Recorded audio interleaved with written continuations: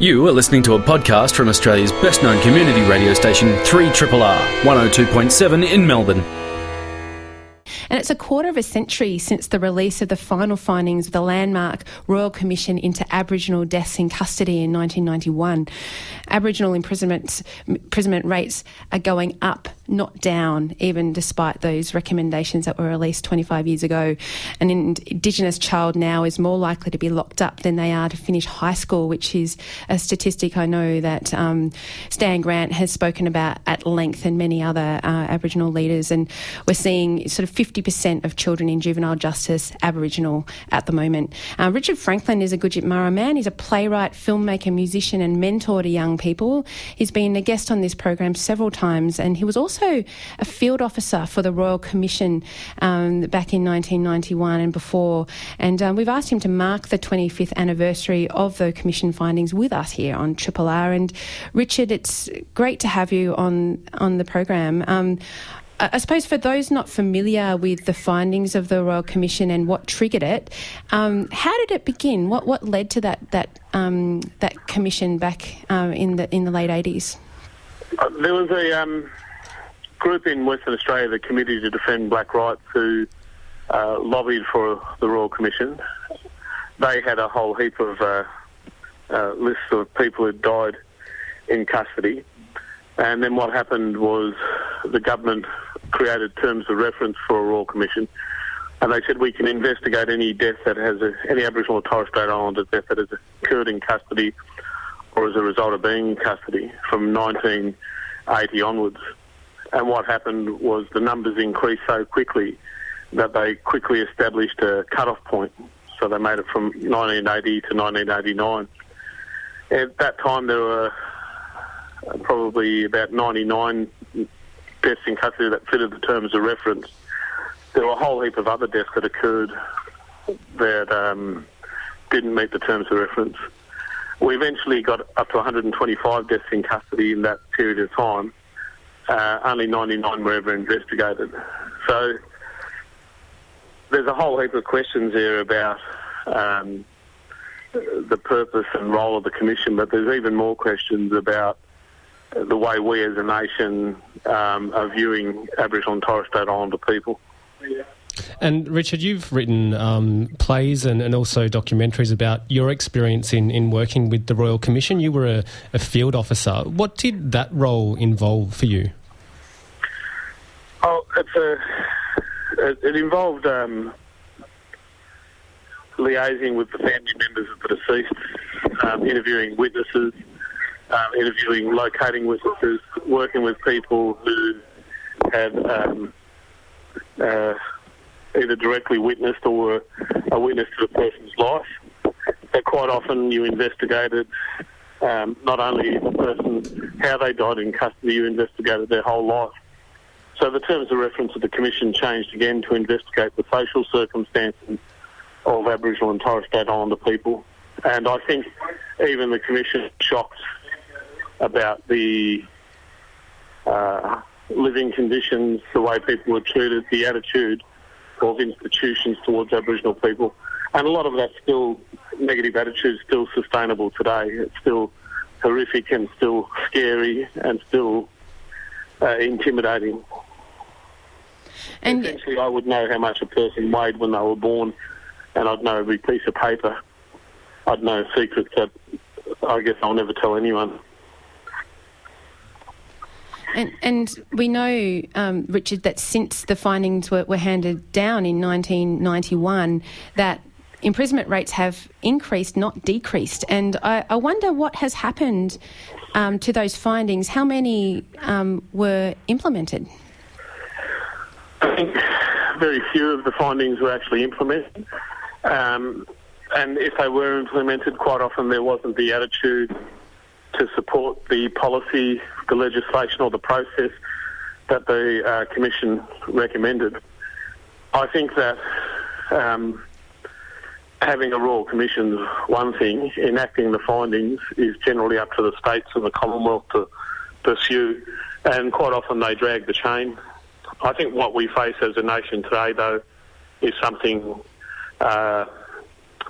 more heinous and disgusting than we realise. And what it is we face a nasty thing called discrimination and willful ignorance. So people willfully remain ignorant on what's happened to Aboriginal Australia. Very few people know where a massacre site is. Very few people know where a battle site is. Very few people know how to say hello in the local language or even what traditional land they're living on. Very few people know about the way in which Aboriginal people are treated in this country, and a lot of people have a perception that's socially engineered about Aboriginal Australia. Instead of this being one of our nation's greatest moments of humanity and humanitarian actions, this is actually a week of shame. We could have moved forward collectively as a nation in a wonderful way, saving lives, improving the quality of life. Instead, we incarcerate Aboriginal people at an incredible rate. We privatise prisons, which has proven again and again not to work around the world. We deny the access to the wealth and power of the dominant culture to Aboriginal people.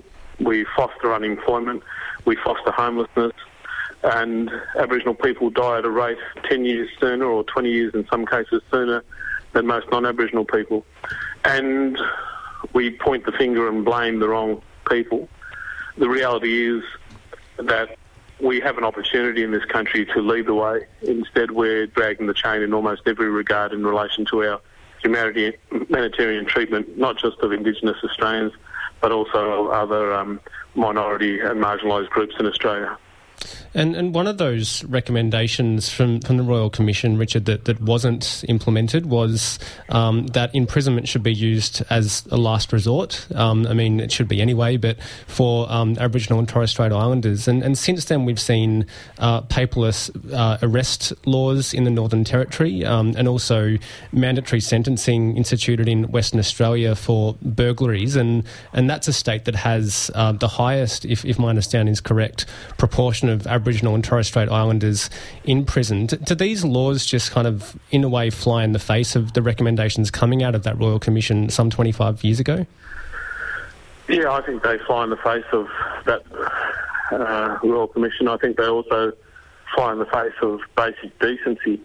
The reality is simply this, is our prisons are mostly designed to incarcerate as opposed to rehabilitate. The point of contact between police and Aboriginal and Islander Australians is specific. There's quite often people treated very, very badly.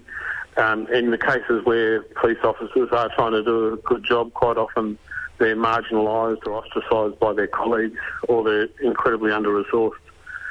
As I said, we as a nation and as states have an opportunity to create, develop and implement really affirmative policy and process, yet we neglect to do so. And we neglect to do so for a whole heap of reasons. And one of those reasons is that we're under-resourced in Aboriginal affairs. The second reason is that we've been socially engineered to have a perception about Aboriginal and Islander people that's mostly to the negative. And that really struck me many years ago when I saw your documentary, Who Killed Malcolm Smith, which was about an individual who died in custody. And you ask a room full of police officers to write down their responses to Aboriginal and Torres Strait Islander people. And the sorts of things that you read out later in the documentary are really horrific, prejudice kind of attitudes against Aboriginal people. Has this changed at all since you made that documentary? I think there'll always be pockets of discrimination within society. Within the Victorian Police Force, I think there's some great initiatives coming from some of the hierarchy. They're definitely making an attempt to take up the initiative of employing more Aboriginal and Islander people. Again, they're under-resourced. There'll always be pockets of discrimination within any institution. What I would say to police officers who are trying to make a difference and are trying to engage with the Aboriginal and Islander community in a positive manner is stay strong, stay resolute, keep reaching out to the community. The greatest problem that we face is any of us who are trying to step over the cultural abyss is sometimes stepping over it, we get a bit lost along the way. And I know you work with young people, Richard, and I think it's, in many ways obvious that negative attitudes affect the young quite profoundly. And I wonder, with what we've been speaking about this morning, that we have negative attitudes. There's under-resourcing in Aboriginal affairs and policy and supports. How do you work with young people now? And I suppose, what are you sensing from the young people that you work with? I'm heading up the Willen Centre at the Victorian College of the Arts at the University of Melbourne, and we have a whole heap of young people who are doing undergraduate degrees, but also doing postgraduate degrees, a master's and PhD. I'm seeing a lot of hope there. I'm seeing a lot of hope in some communities where people are doing amazing things. I'm working with the Budget Bin Rangers in Western District, Victoria. We're starting up a language reclamation program. What I see succinctly is this. When a young Aboriginal and Islander person has free and easy access to their culture, to their cultural foundations, to the great strength of their culture, and when we have access to knowing who our heroes are, to knowing battle sites, when we're not ridiculed or condemned for practicing our culture and language, we attain a status called cultural safety, and we're culturally safe. When we're culturally safe, we can contribute to the world at a much greater rate. Now, I see lots of heroes out there, black and white, who are trying to make the world a better place for all of us. I see people reclaiming culture. I see people working on the front line with young people, building families, making them stronger, making communities stronger. These are the areas that we need to resource. We need to look at how we, as a nation, make all our communities black and white stronger. And we can only do that if we, as a nation, have the courage to recognise the past for what it truly is, to have the tenacity to plant seeds here in the present and to enable future generations to grow great, strong communities. We can't do that if we have people who are in absolute denial of our past, who deny the massacres, who deny the war that happened, who deny the horrific amounts of deaths, and who blame shift from inadequate social structures to blaming the victim. We can't grow as a nation if one part of our nation is blind. And if that blindness comes from the dominant culture, then we need to heal that blindness. Well, initiatives like justice targets, I know this is something that several people have called for as part of the sort of close the gap reporting that we have annually in Australia.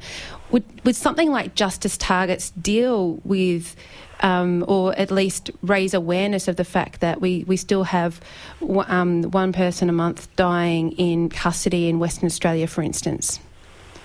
I think we need justice targets, but I also think we need a Truth, Justice and Reconciliation Commission, because the issue of death in custody is not just about being incarcerated. It's about social circumstances. It's about why are Aboriginal and Islander people incarcerated at such a high rate. Why is it that our quality of life is so horrific in some instances or in many instances? Why is it that we're such an unemployable bunch of people? Why is it that we have difficulty getting housing? These questions about quality of life need to be raised, and they need to be raised through a vehicle which doesn't end up in a bureaucrat's pile on a desk or in an inbox somewhere, unactioned. It needs something which is constantly brought to the surface through broader society, and it needs to be in the consciousness of every good-thinking Australian. Every good-thinking Australian that is prepared to take some type of action. In fact, I would encourage your listeners to come and march this NAIDOC week, to contact a local Aboriginal organisation and ask them what issues they're facing and work out how they can contribute. This legacy that we've been left with, this problem doesn't belong just to we, the Aboriginal and Islander people. It belongs to the entire nation. this 228-year-old cultural clash where my people are still dying, where Australians are still dying of incredibly high mortality rates. We own this together. Now, it doesn't matter to me personally whether you choose to get involved or whether you choose to walk away from it, as long as you know about it. And sorry, Richard, continue. Oh yeah, so this is an open invitation for you, your listeners, to take part in this healing part of this nation. Why is it, do you think, as a society, that we find it so hard to address these issues? Because a Royal Commission is a big step, a big effort, administratively, bureaucratically, to take to try and address this issue. But as we've spoken about, it happened 25 years ago, and nothing has really come of it when there seems to be that political will. Why do we struggle so much with it, do you think? I think that's the way we've progressed as a nation, if you want to call it progress. We've been socially engineered to, through the Great Australian Dream, the quarter-acre block, the job at the factory or down the road, the 2.5 kids. The reality is that there's a growing distance between the wealthy and the poor. And quite often, if you look around the world, society likes to blame the victim. I think, as I said earlier, in Australia we have the opportunity to sidestep that. Social media has made a humongous difference, a huge difference to the way people view the world and to the way we view other cultures. There are more people now asking questions about Aboriginal and Islander Australia than there ever has been. People are saying, why are so many Aboriginal and Islander people incarcerated? Why are so many children taken away? I mean, in Victoria, we have more children being taken away now than during the assimilation policies. That's absolutely frigging horrific. And it's horrific because it's spun that far out of control. How do we counter that? How do we fix that? How do we get these kids reconnected to their culture? Most of them are taken when they're taken a place with non-Aboriginal families. Now, while that says a great thing about race relations, it says a horrific thing about the loss of culture, the loss of the oldest living culture in the world. You know, we need to say, what's going on here? How can we fix this? How can we support the agencies which are trying to stop that flow? Every one of those kids are going to grow up with an identity crisis. We were speaking earlier in our program this morning, Richard, about the recommendations coming out of the Royal Commission into Family Violence in Victoria, which they were released last month. And I wonder, I mean, we're speaking about the Royal Commission into Aboriginal Deaths in Custody. 1991, we received those findings. I wonder at the legacy of these really important, really landmark commissions and hearings, and I mean, what legacy are we getting from the Aboriginal Deaths in Custody Royal Commission? Is there something that someone we can hold to account for what happened with these recommendations, do you think? I think it has to be the government of the day. But the government of the day needs to bear in mind that they are only the government of the day. They're only there at the will of the people, but it's we who put them in place. The reality is simply this. Children are being taken away, people are dying in jail, people are being incarcerated at a great rate of knots, and these are Australians. And the fact is that we know about this as a nation. It's commonplace knowledge, but very little action is done about it. You've got a handful of bureaucrats with a small budget loading money onto an organisation, a community NGO, which is under-resourced and quite often incapable because of that lack of resource of servicing the community. Who's to blame at the end of the day? Every one of us. All of us. Well, we know there's, in Western Australia in particular, there's days of action this week, and you mentioned NAIDOC coming our way very soon, and there are ways to engage, as you highlighted earlier in this conversation, Richard. And I mean, we'll stay in touch with you, but I think I really thank you for joining us today to talk about the anniversary, quarter of a century since the Royal Commission handed its findings down for Aboriginal deaths in custody. Thanks for being with us. No, it's just in closing. this is not about guilt. This is not about welfare. This is saying that we, the current people of Australia, have been left a legacy. And we've been left a legacy of a 228-year-old cultural clash. And these are some of the things that it's been off: deaths in custody, the removal of children, et cetera, et cetera. The invitation is there. Get involved. Thanks very much. And I think a lot of us don't realise the extent of the relocation that's taking place in the Carteret Islands, which is near Bougainville in Papua New Guinea.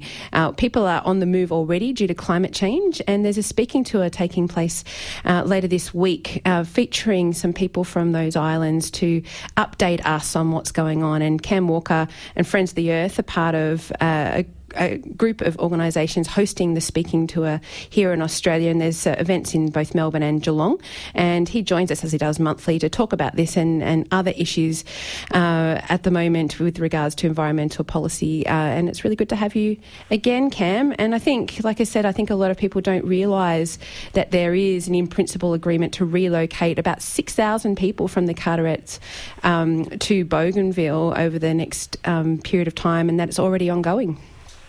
Yes, it is, and it's probably a story that's being played out around the world, you know, where small communities are just finding they can't survive where they are, and there's documented cases of that in the Arctic with Inuit and other Indigenous communities, and certainly through the tropical parts of the world. So the Carterets are, you know, they're a series of small atoll islands a long way from here, I guess, but also just in our backyard. They're generally just slightly to the east of Bougainville, and as you say, they've actually agreed to move as a community. So it's quite a remarkable thing. You know, those people have been there for at least several thousand years, and they're facing the actual loss of their homeland at present. And what have they been experiencing over the past few years, Cam? Is it sort of rising sea levels and inundation on the island? Yes, exactly. So rising sea levels, which means that when they get a king tide, they're getting flooding of the island. Now, these are very low-lying atoll islands. They tend to have a lens of water in the middle of the island, which is traditionally where their drinking water comes in. And also they survive, obviously, off the ocean, but they have really fantastic food gardens, which also grow in the little inland areas. So as inundation happens, as salt water comes in, it kills off the gardens. It makes it, you know, impossible to grow food, and it also contaminates their drinking water. The other thing they're also finding is that currents are starting to shift, and fish stock that they've traditionally relied on have moved as a result of the currents moving, and there's some belief in some science that suggests this is also connected to general warming of the ocean there. And the people have tried to respond. They've built seawalls with rubble and rocks all the way around their island. They've adapted their lifestyles. So, for instance, they don't have a tradition of gathering rainwater to drink, whereas now they've started to, with help of aid groups, they've set up water gathering points off roofs. And they've even started to grow their food crops in 44-gallon drums, so they're above the water rather than in the ground. But they were finding that they were getting malnutrition, particularly amongst the kids, because a lot of the key food crops they just couldn't grow at the scale they needed anymore. So it's actually back in 2005 they decided as a community to relocate, and they've been working on that ever since. And so who's coming out to speak, Cam? And I suppose what's the motivation to come to different cities in Australia to speak about this issue? So it's twofold. There's two people coming. Ursula Rakova. Now, we hosted her here in 2007 and did a speaking tour much like this one. And Ursula is an amazing woman. She is the chairperson of an NGO there that was set up by the Carterets community called Tulele Piesa, and it means in the local language sailing the waves on our own. So they're aware that, you know, it's up to them to move, to relocate, and she's coming out to tell that story. So they've been going since 2005. They struck an agreement in 2007 with the Catholic Church, who owned land on Bougainville. They've been negotiating over access ever since, and she'll be telling the story. It's a devastating story because it's the loss of a homeland, but also they looked around the world and they saw what happens to refugees.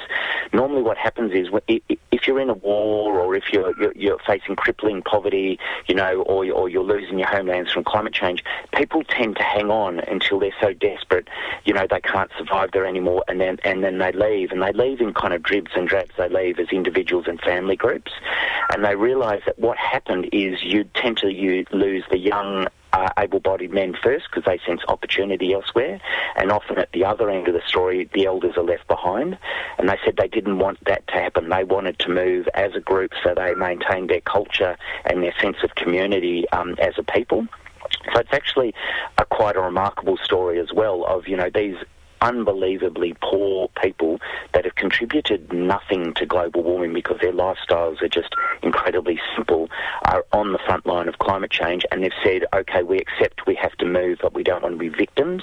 We want to relocate as a community and keep our culture, and our belief system intact. And I think that's quite a remarkable testimony to the strength of them as a community.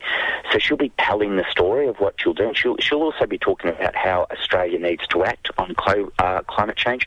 She was at the United Nations negotiations in Paris last November, representing her community. So she's going to talk about the island nations who are there and are really strong voices in the UN negotiations, the Maldives and Kiribati and Tuvalu and so on. And then there's also a man called Pius Tehu, who represents some other atolls in the region, and they are also moving. And this is a more recent development. The Carterets decided to move more than 10 years ago, but the atoll, what's called the Coalition of the Atolls, which is 4 other groups in that time, have also realised they're losing their islands and they can't hold on. So this is a problem that's growing, and the take-home message will be, if you can help us to do this so that we can relocate and continue our lives, but make sure your government does the right thing and actually acts decisively on climate change. And these are people and communities who have essentially allowed for this relocation to happen themselves through negotiation and councils and so on. But we saw last year a man from Kiribati unsuccessfully seek refugee status in New Zealand, claiming he was, the world's first climate refugee, essentially. That was denied because, the understood definition of refugees that you're fleeing persecution. Do you think that as more people are forced to relocate, that definition and understanding of climate refugees will change and will be legally binding? It has to change, because the reality is there's going to be tens of millions, if not hundreds of millions, of climate refugees in coming decades. That's just a fact of the matter if we don't deal with climate change. And the figures out of places like Bangladesh are just astonishing. There will be millions of people on the move unless we deal with climate change. We worked on this issue. We tried to get Australia to recognise climate refugees as a separate category of refugees. I don't think we open up the convention that covers refugees at present. I don't think we tamper with that. I think we need a new globally binding compact or treaty which will recognise climate refugees and treat them separately to people who are fleeing, conflict and so on. But it's just going to be necessary. And New Zealand was often seen as being very forward thinking on this. They had a thing called the Pacific Access Category, which was often seen as a de facto climate refugee kind of program that allowed staged migration from Pacific Islands, particularly those that had cultural connections to New Zealand, but it was very sad to see that determination that said no. When you drill into it, we don't see this as a climate refugee program. So we are going to have them. Australia is going to have them. We're going to have to accept some responsibility to our neighbours in the Pacific, but certainly globally we're going to need a new treaty that specifically recognises climate and other forms of environmental refugees. And I think also, this is in the context of the sort of approval, I suppose, of the Adani coal mine lease in Queensland, but also massive coral bleaching in the Great Barrier Reef. And I wonder if this, together with these stories coming from our neighbouring countries, will start to raise awareness again of the impacts of climate change in Australia, Cam? Oh, you have to hope so, don't you? You get a bit weary thinking about this because, I remember in 2007 Ursula coming out here and talking about the imminent displacement of her community and the need to act, and, fast forward to 2016, here we are and nothing has happened still. It is a bit disheartening that the climate science keeps getting sharper and sharper and tells us ever more clearly that the window of opportunity we have to avoid dangerous climate change is rapidly closing, and yet we continue with business as usual. And, up in Queensland, what will be the largest coal mine in Australia and one of the largest coal mines on the planet has just got another set of approvals from the state government. So it's lurched one step closer to being, at production. It's still got a long way to go, and it will produce. I think they're saying over the life of the project, 2.3 billion tonnes of coal over 60 years. And anyone who's sane, anyone who's reading the climate science knows that the time for new coal is just long over. And yet we have state governments and industries that continue to push this type of industry. And there's no doubt that there is a link between climate change and the bleaching event we've just seen on the Great Barrier Reef. So, it's hard not to feel a bit bleak about this. It is so obvious, and yet we just continue with this willful denial and business as usual. But, I guess that's the reality we have, and we need to keep moving and doing what we can to encourage governments, both at the state and federal level, to do the right thing, and that actually means take decisive action to radically reduce our emissions now, not at some point in the future, and certainly not to be approving new mega coal projects in Queensland. Thanks so much, Cam, for being with us again, and we'll catch you again in a month. That would be great. And now the Reading Room, and Mel Cranenburgh, acting editor of The Big Issue, joins us monthly, and we talk all things reading and look at different books and types of writing, and she's with us again. Nice to see you, Mel. It's always great to be here. And one of your favourite people, and I think you couldn't get another person other than you, maybe in Victoria or Australia, or probably the world, who reads as much as Jo Case, Program Manager with the Melbourne Writers Festival. She's an author, and you two have worked together working on the fiction issue of The Big Issue, and it's really great to have you with us, Jo. And we're going to be talking short stories today, and maybe I'll pass over to you, Mel, to talk about the collections that we're going to be discussing. Well, actually, these are two short story collections recently published that were chosen by Jo Case. Single Carefree Mellow by Catherine Heine, a US author, and Six Bedrooms by Tegan Bennett Daylight, who is a Australian author. And Jo, I loved these collections, but I really want to talk to you about... Yeah, I really did. You did not lead me astray. You never have yet. But I'm really keen to know why you chose these couple of books. I have a fairly good idea, but it'd be great if you could share it with listeners. Sure. Well, I just loved both of these books. Were two of my favourite books of last year. I would say that they would each be in my top two of, they'd be in my top four. So Single Carefree Mellow was the first one that I discovered, and I read it and it just made me want to write my own short stories. There's just something about... so a lot of the stories in this collection are kind of themed around... women who are involved in affairs, and they're really they're not stereotypical at all. They're really, and they're not judgmental, and they kind of use the affairs, I think, just to explore these characters. The author's husband is a spy, or some kind of he works in intelligence, and she says that that's why she was interested in writing affairs, because it's kind of writing secrets, and I choose to believe her. And interesting, but they're just so smart and funny. I just love the tone of them, and I think the way that they're written just made me think, oh, you can. And one of these stories has been published in the New Yorker, so they're considered kind of literary as well as accessible, and reading them just made me think, oh, you can write like this and still be taken seriously. I want to write like this. Look, so, and they're incredibly funny, as you say, but I also found myself, and I don't think it's giving away too much to say that there is the loss of a pet in one of these stories, but I really was sobbing at the end of that tale. It's, really... they're very kind of, you sort of feel like on certain surface level there's a lot of jokiness and wit about them, but she really does get under the surface with her writing. Absolutely. It's just a beautiful tonal mix in both of these collections. I really love books that are not just one thing, and especially books that are sad and funny and serious and silly, and and both of these have that kind of mix, although the silly and the funny is is much more laugh out loud funny in Single Carefree Mellow. So 6 Bedrooms, the Tegan Bennett Daylight, that was released in July last year, and that one I just picked up, and I'd read Tegan's short stories before, particularly one that I really loved in Charlotte Wood's collection, Brothers and Sisters, about a woman, about 2 sisters who moved to London when they're about 19 or 20, and one of her sisters is kind of really pretty and successful and, kind of finds life easy, and the other one's a bit awkward and just hates being in London and feels lonely, and obviously has her own set of friends back home that she writes to, but is obviously the kind of person who can find it hard to fit in. And it's just like such a sad story, but also has these funny moments, and it just perfectly captures that transitional time when you're moving from childhood to adolescence. And I think by setting it in London, so she's also kind of between different places, really kind of accentuates that.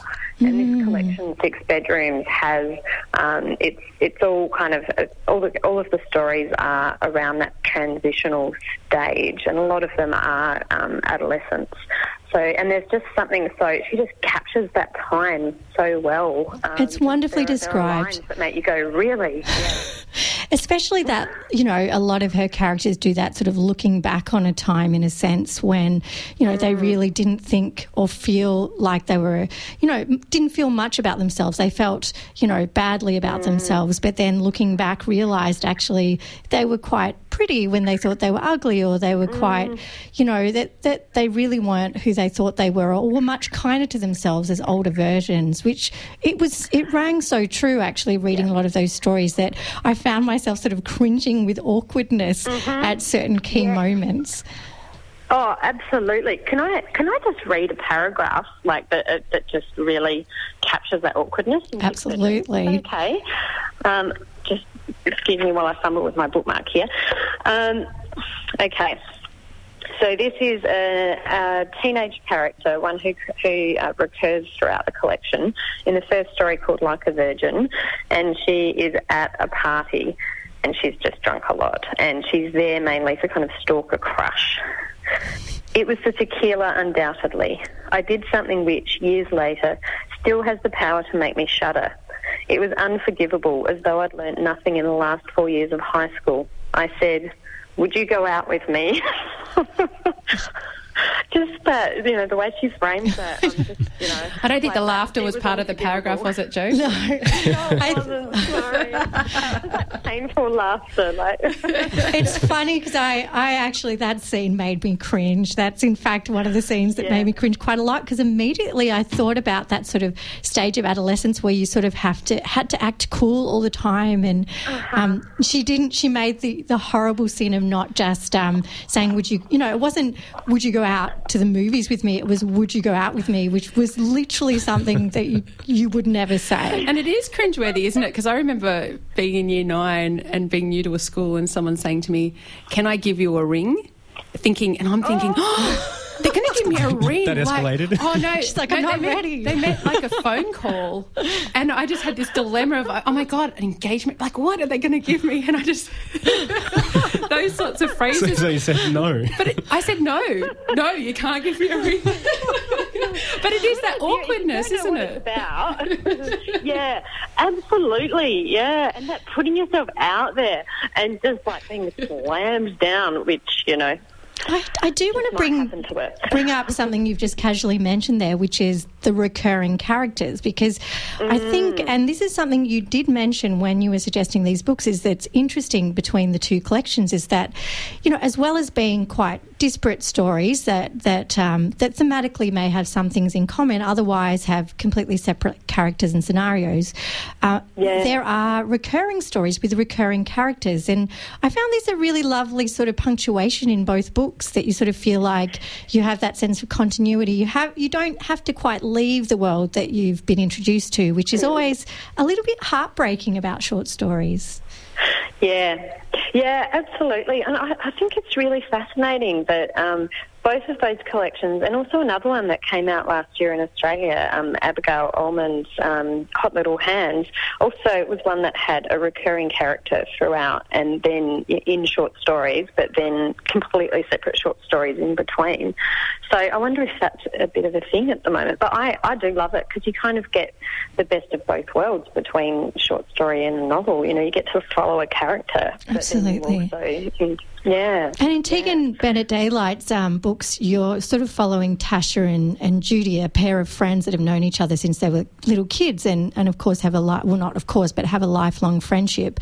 And what's really wonderful about that is you sort of get the sense of how that friendship changes from adolescence, childhood adolescence through to adulthood. And, you know, it's sort of, there are times when Tasha, for example, who's the protagonist in these stories, really grows to sort of, you know, it really feels like she dislikes Judy or resents her in some ways, while at the same time sort of loving her and, you know, her being her very best friend. It's such an extraordinary insight into adolescent relationships, where it's sort of every person for themselves in a sense, because you're just surviving probably one of the worst periods of your life, high school, I think, for many people. Some people loved it, I'm sure, but I think for most people going through adolescence is you know, you're learning about yourself. So that sort of sense of survival at all costs, and, you know, maybe a friend can be a help or a liability. But it's a really interesting way of looking at seeing those vignettes of a friendship. Oh, absolutely. And that was one of the things that, you know, I loved about Tegan's collection, is that it's so complex, it's so spiky.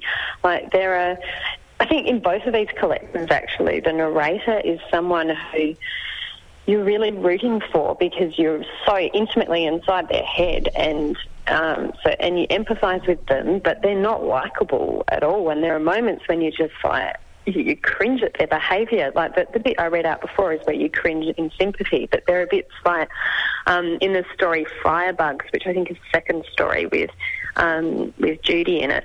I could be wrong there. Is she's got a boyfriend, and Tasha is really jealous of the boyfriend, but the jealousy comes out in just like being really critical of him.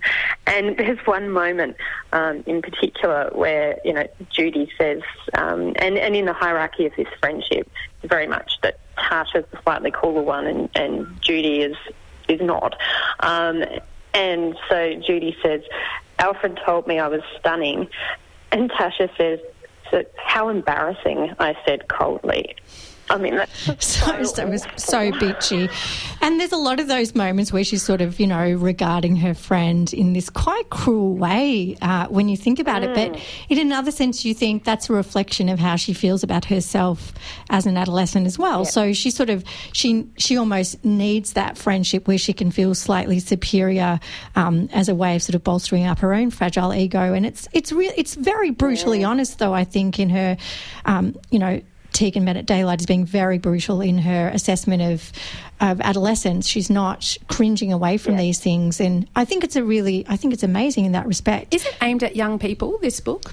Six bedrooms? I think it's for adult readers. Would you say, Mel? I'd say definitely adult readers, because there's a lot of looking back involved. You're really getting that sense that, you know, and within these ruminations on adolescence, it's from the perspective of an adult looking back more often than not. So I think very much it's for adults. It's interesting because we had David Burton on the show a few weeks ago talking about his memoir, which is intended for young adults, How to Be Happy, all about those things that happen when you're an adolescent, kind of finding out who you are at school and so on.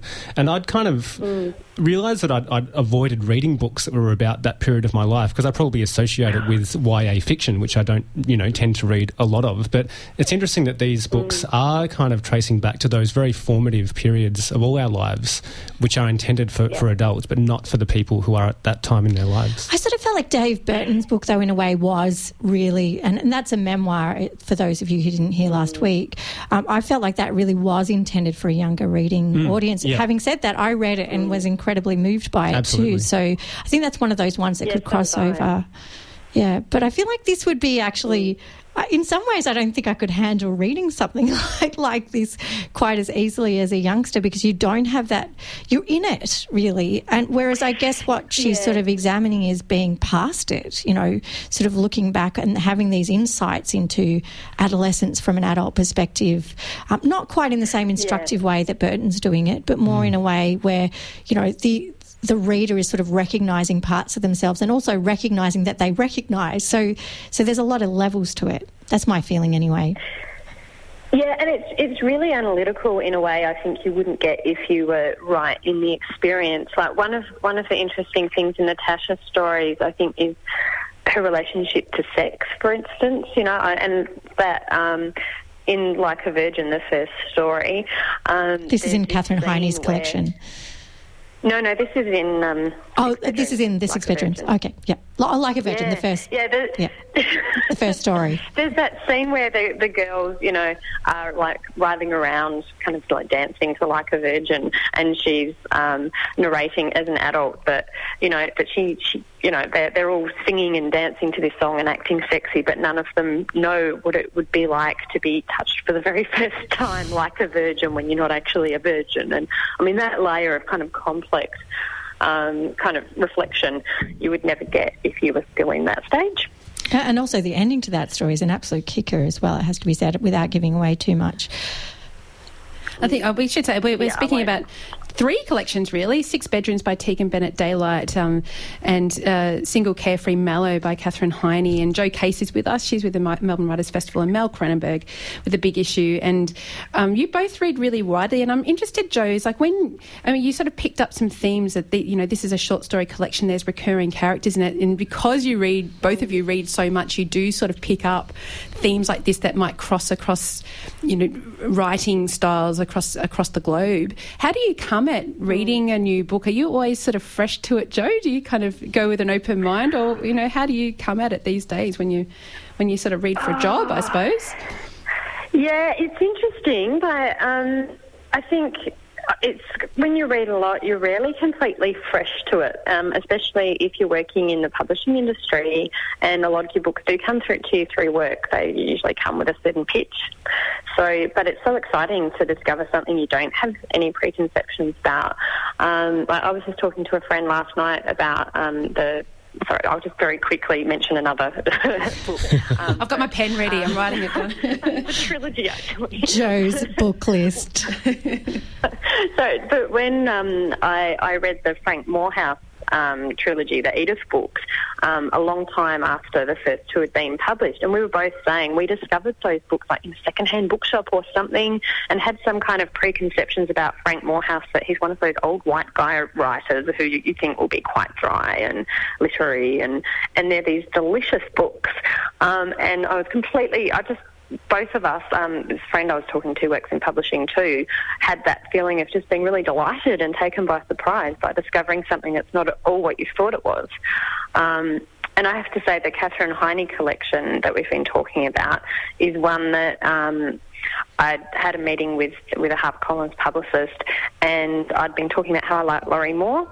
And this is not a book. This Catherine Heine book was one that is just was having a very small release in Australia, so it wouldn't have been pitched to me. But just on the basis of that, she said, "Oh, you might like this book," and she sent me a copy, and I just loved it so much. It's so funny. Never heard of it otherwise. It's so funny you said that, Jo, because I was just going to go because I love Laurie Moore as well, and we've certainly talked about that. Yeah. And I read this Catherine Heine collection and went, oh my God, it's like she's got her own style as well, but it's that amazing use of humour that is so rare, I think, or all too rare to have that sort of wit and, a sort of satirical satirical edge, but still have the undercurrent of genuine emotion, genuine connection, complexity, but also kind of, really sparkling, quite sharp wit and wordplay.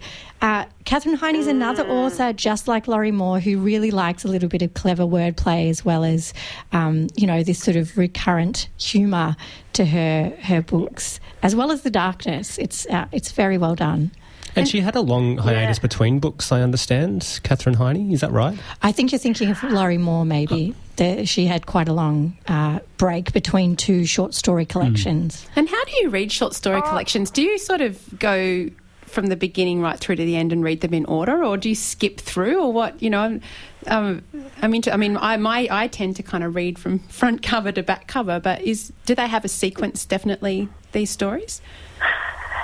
I read from front to back cover too, just because that's what I'm used to doing. And I suppose in collections like this, where, I think these collections, because they have the through stories of the recurring narrator, it's definitely much better to read them in that direction, because for most of the stories it doesn't matter if you dip in and out, but you do want to read the ones with the recurring narrators in order, because, it is in sequential order.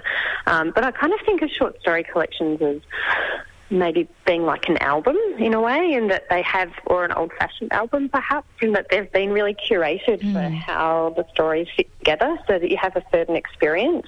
And it's okay to dip in and out, but you're not going to get the exact experience that I agree. I think intended. The really interesting thing as well with the Catherine Heini collection is she uses the second person, so some of her narration says you, and I found that kind of a little bit jarring to be. I loved the use of you. I think she did it very effectively, but then suddenly to go into the third person, I almost felt like I'd lost some intimacy with the next story. So in a funny sort of a way, I really noticed it.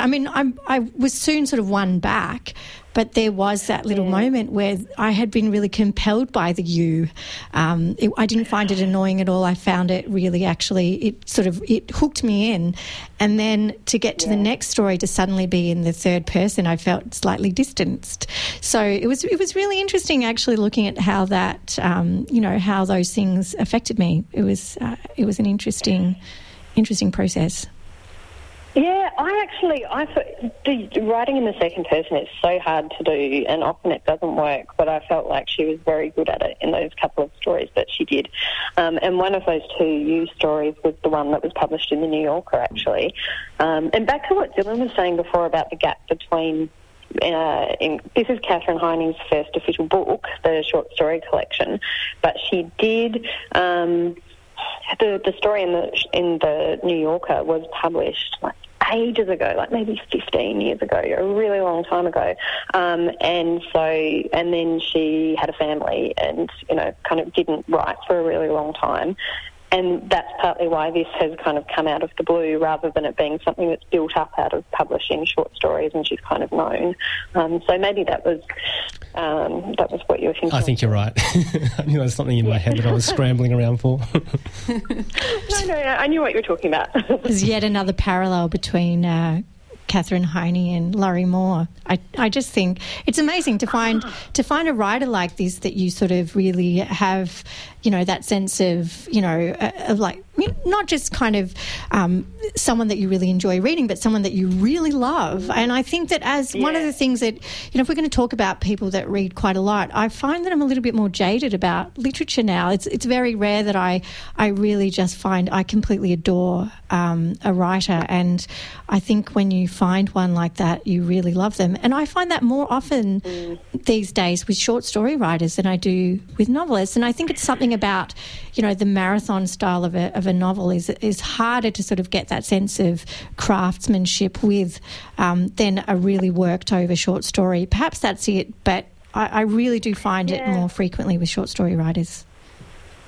Yeah, that's really interesting because, when I said these are two of my top 4 books of the year, that's 50% of my favourite books of the year are short story collections. So maybe I'm coming from a similar perspective. I don't know. But it's also interesting, like the Catherine Heine one, which I just adored. I can also really see some flaws in it. Like there are a couple of stories I was like, I don't know if they needed to go in there. And the endings, most of them I just wanted to lop off the final paragraph. But she has the best beginnings ever. Like they're brilliant. And the endings, I'm like, yeah. But that doesn't mean but I still just love it. And I think that's interesting when you can, like, it's not just looking at a book and it's perfect. It's like you can see the flaws, but what's great is so great. What do you think?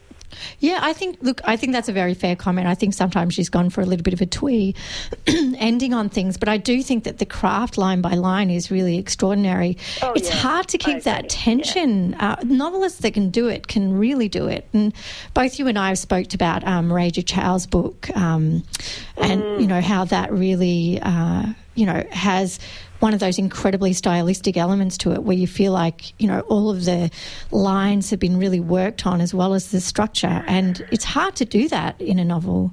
I think harder in some ways than it is to kind of sustain it for the length of a short story. Yeah, that's true. And I guess actually Murray's book is one that I think is the exception in a book that I really loved, but I also think is just perfectly structured and done. I'm sure there are some flaws, but I thought it was pretty well perfect.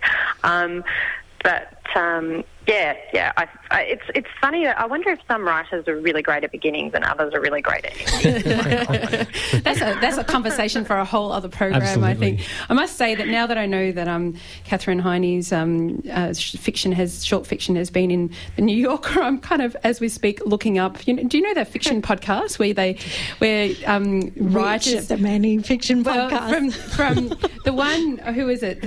Deborah from the New Yorker's fiction editor, Hyman. She gets an author, they pick a short story from back in the distant past, and then they read it and then they discuss it. And I wonder if anyone's discussed Catherine Heine's. I'm going to go back and look. Well, they have now. Yeah. Perhaps you can request it. Send it to me. I'm going to send you the link. Yeah. Thanks so much, Jo, for being with us, and all the best preparing for the Melbourne Writers Festival. And thanks so much. It was fun. And no doubt we'll hear you on Triple R again very soon. And Jo is Program Manager over there at the Writers Festival and an author in her own right. And Mel Cranenburgh, Acting Editor at The Big Issue. And you'll be back in a month, Mel. In amongst your many commitments. Will. Thanks for coming. And those 3 books that we've been discussing, Single, Carefree, Mellow, Catherine Heine, 6 Bedrooms by Tegan Bennett Daylight, and Abigail Ullman's Hot Little Hands. And we'll try and put links up on our social media channels so that you can chase those up if you need to. You've been listening to a podcast from Australia's best-known community radio station, 3RRR, 102.7 in Melbourne. For more podcasts, information about upcoming events and our live stream, please visit our website at rrr.org.au.